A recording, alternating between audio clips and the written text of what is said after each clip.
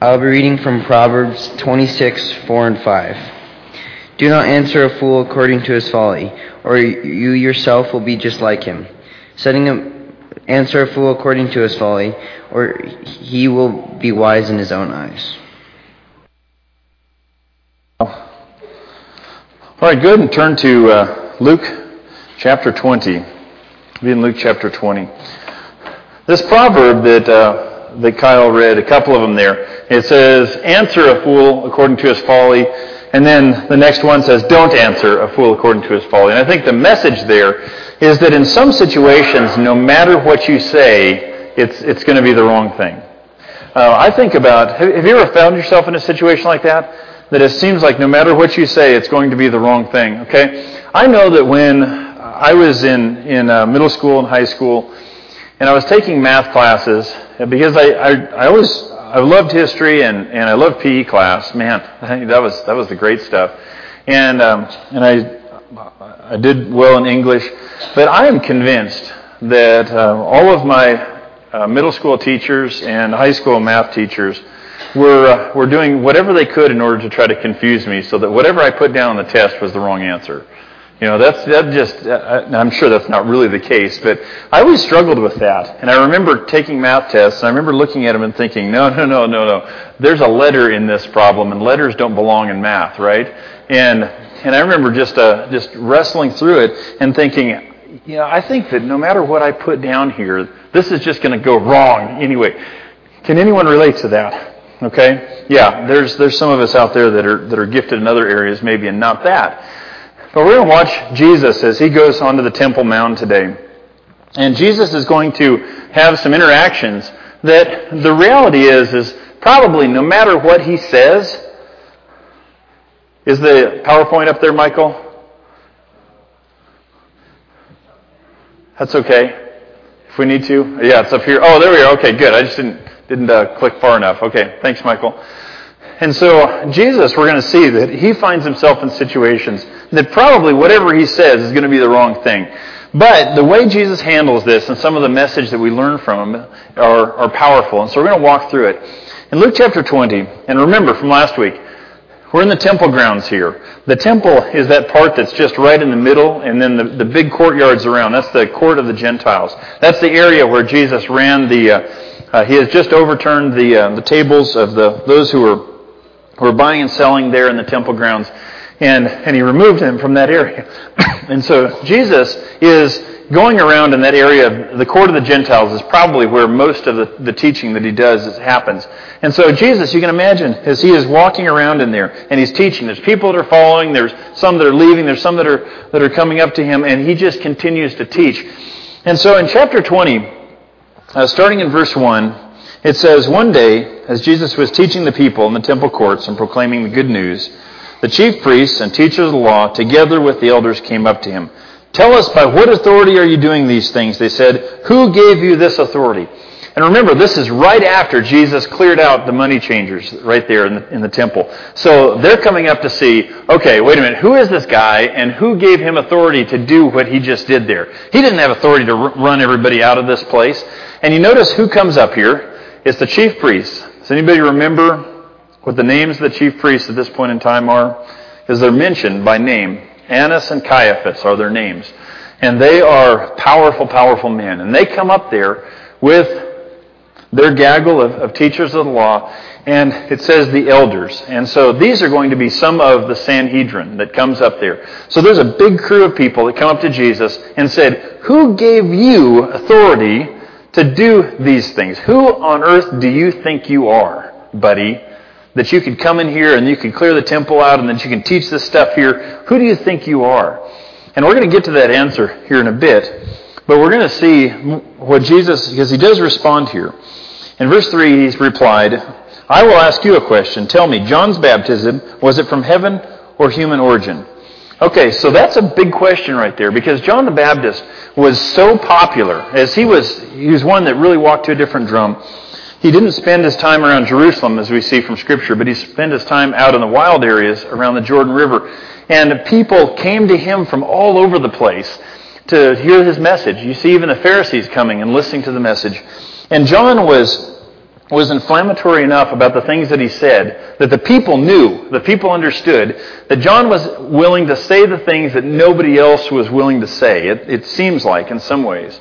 And so one of those things got him put in jail, and through some strange course of events that are a bad deal, and the Gospels talk about it, is Herod throws this party, and there's his wife's daughter comes and dances, and he says, "Hey, I'll give you whatever you want. What do you want? Up to half my kingdom." That was just a way of saying, "Hey, I'm in a generous mood. I'm going to give you what you want."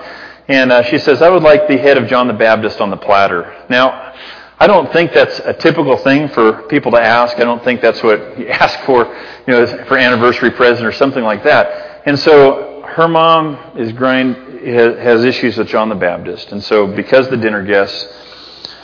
It happens, and Herod executes John the Baptist, or has him executed there. But you know what happens with martyrs is when you take somebody who is very, very popular with the people and you execute him, it just makes your problem from a political standpoint worse. And so you can imagine the undercurrents of the people as they're wandering around. They're still mad about this. They're still really unhappy that John the Baptist was executed because they know their scriptures. They know the people who spoke the truth many times in the history of Israel were executed. And that's not okay because God gets upset about that and God brings judgment when those type of things happen. So the people are upset about it. But so Jesus, what he does, he says, all right, you want to talk about the authority that I come with, that I'm sharing. I want to ask you a question. John's baptism, was it from heaven or of human origin? Oh, no. And so they discussed it among themselves and said, if we say from heaven, he will ask, then why don't you believe me? Because John the Baptist talked about me. But if we say of human origin, all the people will stone us because they are persuaded that John was a prophet. So that's how mad the people are, is they're willing to execute the chief priests and leaders if they say that John was not a prophet. Because they realize there's some bad decisions that were made here. So they answered, we don't know where it is from. And Jesus replied, neither will I tell you by what authority I am doing these things.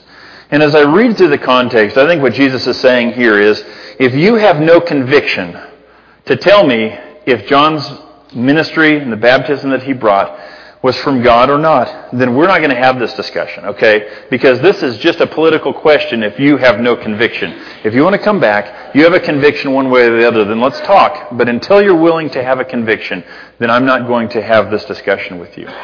There's a principle there.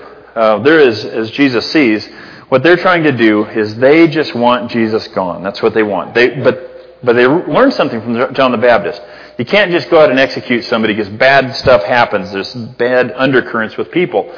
And so what we're going to do is we're going to go and we're going to try to make Jesus look like an idiot. That's what we're going to do. And we're going to ask him all these questions and we're going to try to make him look dumb and discredit him in front of the people. And so the story continues. And Jesus is, again, he's been waiting to get to Jerusalem here for a while. And starting in verse 9, he tells a story. He went on to tell the people, and apparently the religious leaders, they're all standing there. But you imagine he turns around and he starts talking to the people. He says, a man planted a vineyard, rented it to some farmers, and went away for a long time.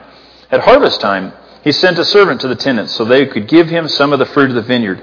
But the tenants beat him and sent him away empty-handed. Okay, so this arrangement was pretty typical. There would be a rich landowner that would hire people to be able to take care of his vineyard. And when it was time for harvesting, that vineyard, they would bring that, the produce of that vineyard, and he would distribute it or he would sell it or whatever. And so usually owners and tenants had a really good relationship because they liked working together. And here in this situation, you have something different happen. The owner sends a servant and says, hey, you need to get the fruit from this year. And what happens is they beat him. The tenants beat him and send him away. And so people that are listening to this parable, or even more than a parable, it's an allegory, they're thinking, what? That'd be terrible. Why would someone do that? Verse 11, he sent another servant, but that one they also beat and treated shamefully and sent away empty-handed. He sent still a third, and they wounded him and threw him out. Man, these guys are not learning. This is not going to go well, is it? Verse 13, then the owner of the vineyard said, what shall I do? I will send my son, whom I love. Perhaps they will respect him. Okay, this is not what would happen in real life, and that's the point that Jesus is sharing here. But this owner of the vineyard is saying, I'm going to go the extra mile, and not only have I sent all these servants in order to try to bring in the fruit from this vineyard, I'm going to send my son himself. And verse 14 says, but when the tenants saw him, they talked the matter over. This is the heir, they said. Let's kill him, and the inheritance will be ours. So they threw him out of the vineyard and killed him. Okay. You can probably see where this is going. And Jesus' point is what he's trying to get across. But he's painting a picture here of these tenants that really think they're God, or they're in the position of God. Their situation in Jerusalem, their temple, it's theirs. And they have come to a point where the things that they do are not on behalf of God or for God. It is theirs. And Jesus has come and he's messing stuff up, and they're not happy about that. And so Jesus is showing them something here, is that the kingdom that Jesus is bringing is the true kingdom of God. But they're not seeing it. They're not recognizing it. Because they have it established as this is ours, this is mine. He doesn't look like what I want him to, and so that's a problem. And in the next verse it says, what then will the owner of the vineyard do? He will come and kill those tenants and give the vineyard to others. And so they understand what Jesus is talking about, is that God has sent prophets over and over and over through the centuries. And there's oftentimes they were rejected, they were beat, they were killed. And God finally says, I will send my son. And maybe they will listen to him. And what's going to happen is the people around are going to abuse him and kill him with the perspective of saying, if we kill him, then this is ours. We want things to be, this is our kingdom, this is our place. And Jesus says he will kill those tenants, he'll bring judgment, and he'll give the vineyard to others. Who do you think the others are? Give the vineyard to others. He's speaking about the Gentile mission. Exactly. He's going to give this to others. And you see what the people say is when the people heard this, they said, oh, God forbid. No, that's not going to happen. And Jesus looked directly at them and asked, this, then, what is the meaning of that which is written? The stone the builders rejected has become the cornerstone. Everyone who falls on the stone will be broken to pieces, and anyone on whom it falls will be crushed. So this idea of a cornerstone or capstone, that was when buildings were built in Jesus' day, not unlike our time, but you had buildings being built out of stone. And so the cornerstone would be a stone that would support two walls and would bring those two walls together. And so if you want a cornerstone, there's a stereotype of what that cornerstone is going to look like, right? It's going to be flat, it's going to be big, it's going to be strong. And what happens is Jesus is sharing is that I have come as a cornerstone for this kingdom that God is bringing in and is growing. But I don't look like what you expect me to look like. I am this cornerstone that is crooked and all of that, and it's being thrown out. But guess what? God is using this. God is using me to create something amazing and big that you can't see and you can't anticipate at this point in time. And boy, look what happens here. It says, the teachers of the law and the chief priests looked for a way to arrest him immediately because they knew he had spoken this parable against him. But they were afraid of the people. And so they're trying to make him look dumb in front of everybody else, but it is not working. And the people are watching saying, wait a minute, he's talking to the religious leaders. He's taking issue with them. And they're watching and they're waiting to see what's going to happen. And he says, God is bringing judgment on those who reject me. That's the parable there of the cornerstone. Is God's bringing judgment on those who reject me. Think about that. These religious leaders, their great problem, and we see this over and over again, is they had said, I have Jewish, I have all of this, I look at what God has been given, and instead of saying, God, what do you want me to do with it? Said, this is my kingdom, this is my place, things are the way I want them to be. Jesus, I want you just to get out of here. The story continues in verse 20. It says, keeping close watch on him, they sent spies who pretended to be sincere.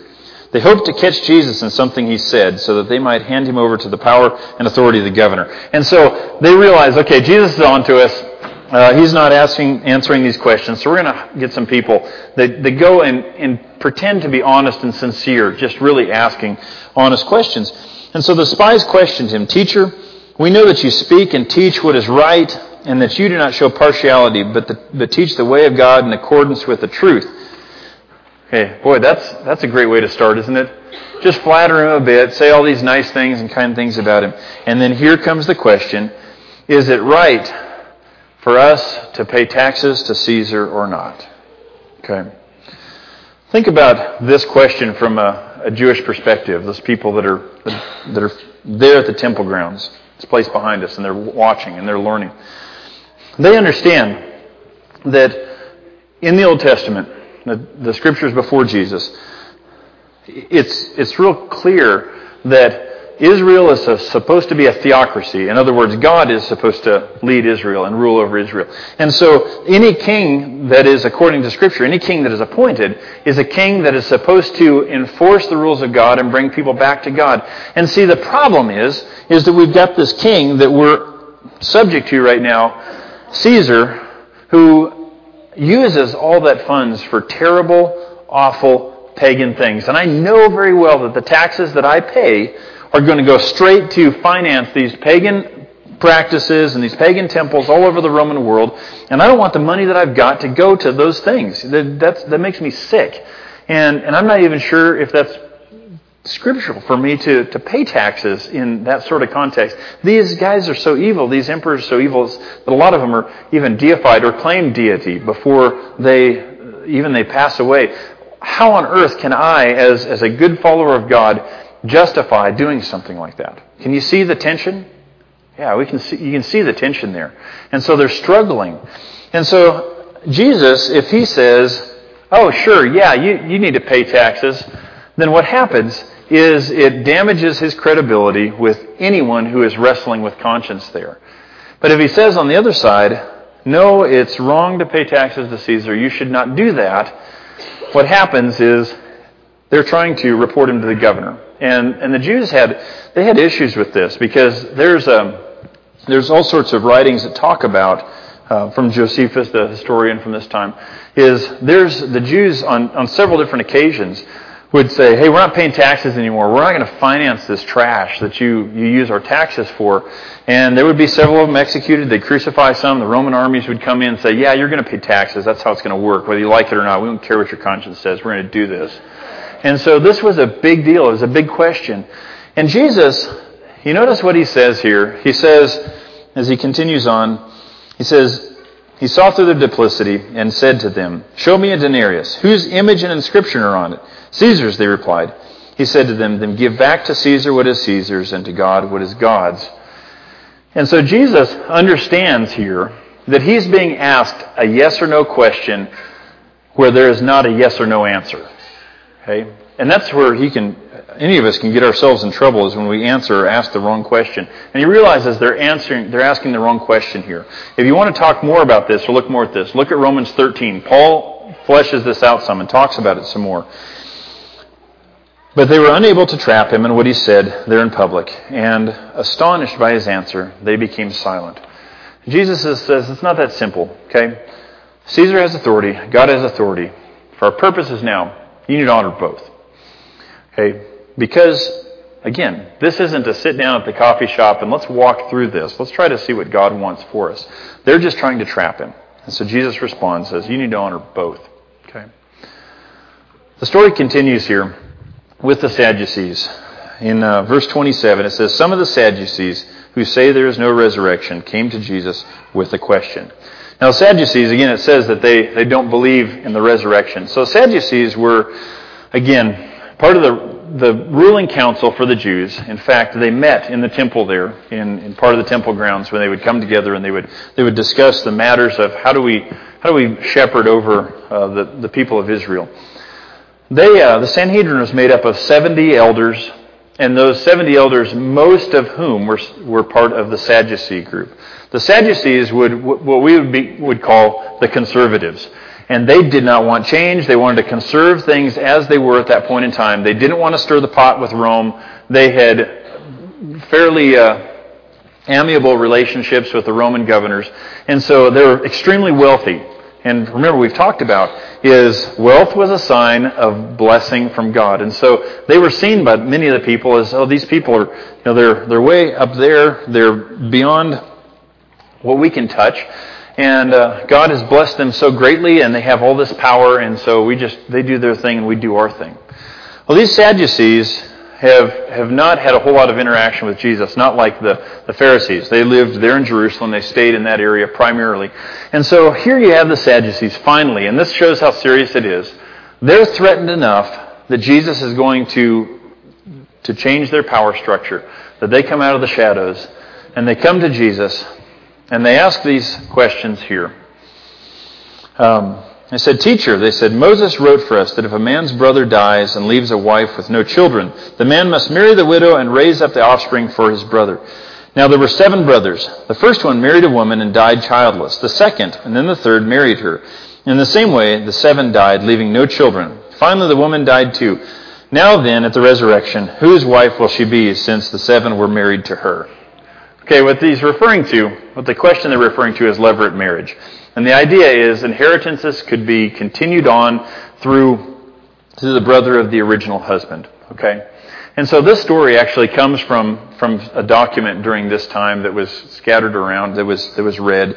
And what it does is, for us, I think we miss some of what the Sadducees are asking here. Because we understand from Scripture is that they did not consider anything after the books of Moses Scripture. And so what they understood was Genesis, Exodus, Leviticus, Numbers, and Deuteronomy to be Scripture, and everything else was not. That's where they were at. And they didn't believe in, because of that, apparently they didn't believe in the resurrection, they didn't believe in angels, they didn't believe in all of that. So after the destruction of Jerusalem, the Sadducees disappeared. And so you don't see this type of teaching in Judaism today. Or not much anyway. It's gone. But you can imagine these guys sitting there thinking, all right, here's the question. And this question is supposed to be one of these questions that's impossible to answer. Like the math problems I was telling you about. Okay, think about it this way. I know that there's been a number of times that I've sat down with people and we're talking about how to become a Christian, and one of the questions that comes up is when I realize is that conviction is getting pretty close to the heart. The question is, what about all of those people that are on some desert island somewhere that have never heard the message of Jesus? What is going to happen to them?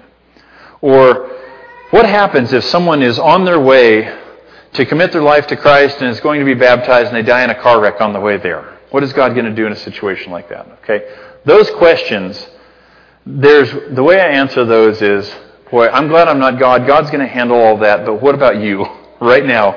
Okay, because that's oftentimes those questions are just to take the spotlight off ourselves. But think about this question, okay?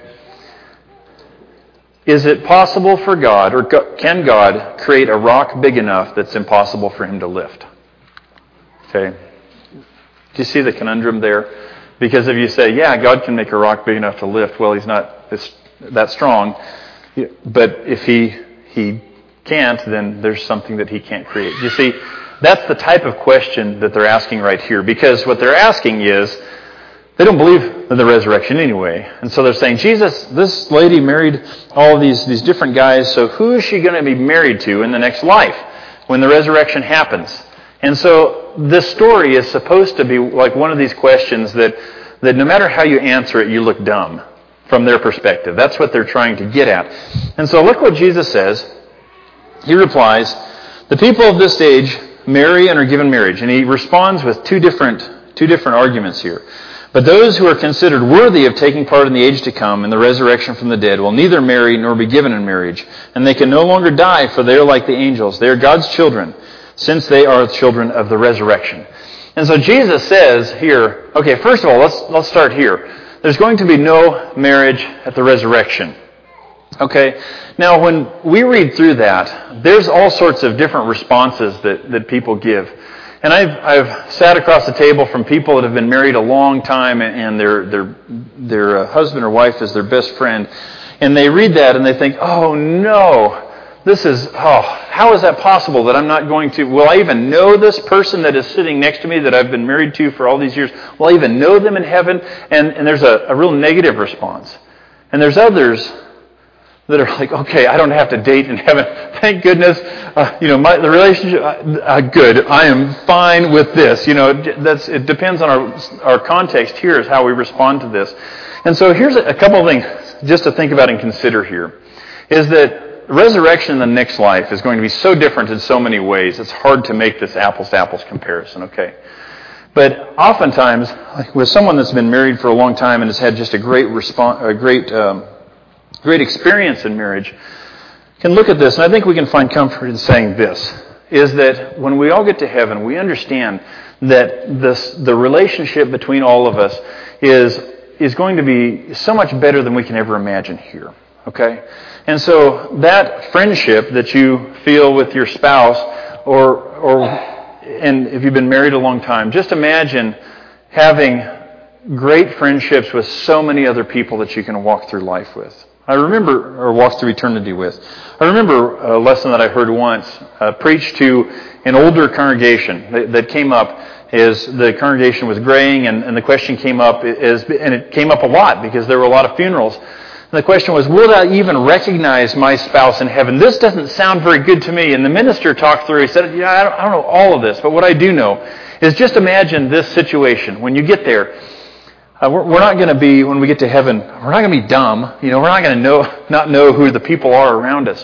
But just imagine coming into the kingdom of God and seeing the person that you're married to in this life and say, wow, you helped me get to heaven. Thank you so much. Let's go through and let's meet all these wonderful people. And he just painted a picture like that. And so I think one of the things that's important to note is that this is good. This is supposed to be good news from Jesus, all right? And so there's not marriage like we have here in heaven, but we live forever. And the second thing that he brings up here is, but in the account of the burning bush, even Moses showed that the dead rise, for he calls the Lord the God of Abraham, Isaac, and Jacob. He is not the God of the dead, but of the living, for in him all are alive. Some of the teachers of the law responded, well said, teacher, and no one dared ask him any more questions after this point. So what Jesus does is, part of where the Sadducees were at, is they understood there's no resurrection because the law books of Moses don't talk about that. But what Jesus shows them is he walks them back and he says, when God appeared to Moses at the burning bush, remember what he said? He said, I'm the God of these people that have been dead already, and he uses present tense. And so Jesus' point is, oh, no. They're not gone. These people are there. They're still alive. Yes, there very much is from Exodus a teaching of the resurrection. Absolutely.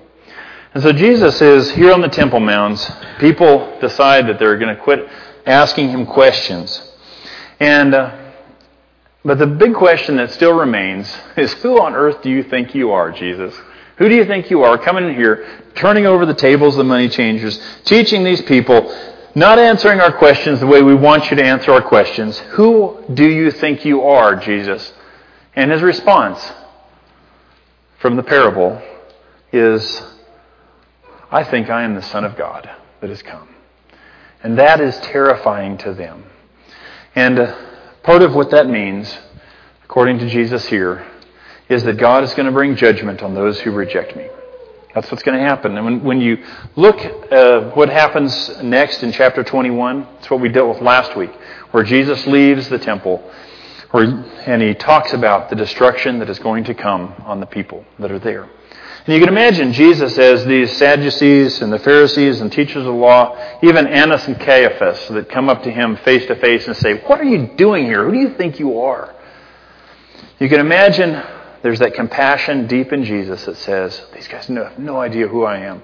They still don't. And they have no idea the destruction that they're bringing on themselves and many others by not listening and by rejecting me here. Because I am the Son of God that has come into the world to further God's kingdom. And there's something else that's important here that Jesus says, is there's a resurrection coming for those who follow me. And that's good news. And you can imagine as Jesus is, I can imagine that he says it with a smile on his face when he is talking to the Sadducees. And they're saying, wait a minute, there's no resurrection. Who on earth do you think you are? And Jesus says, oh yeah, it's been right under your nose all the time. You just didn't realize it. Is these people that you read about that are dead and gone from this life, oh, they're not gone. Oh, no, they're not gone. God is still the God of them as well. And I have to think that as Jesus is thinking ahead to what's going to happen later this week when he's going to be executed, Jesus knows better than anybody that's ever walked the earth that that's not the end. That is just a transformation into something much, much better.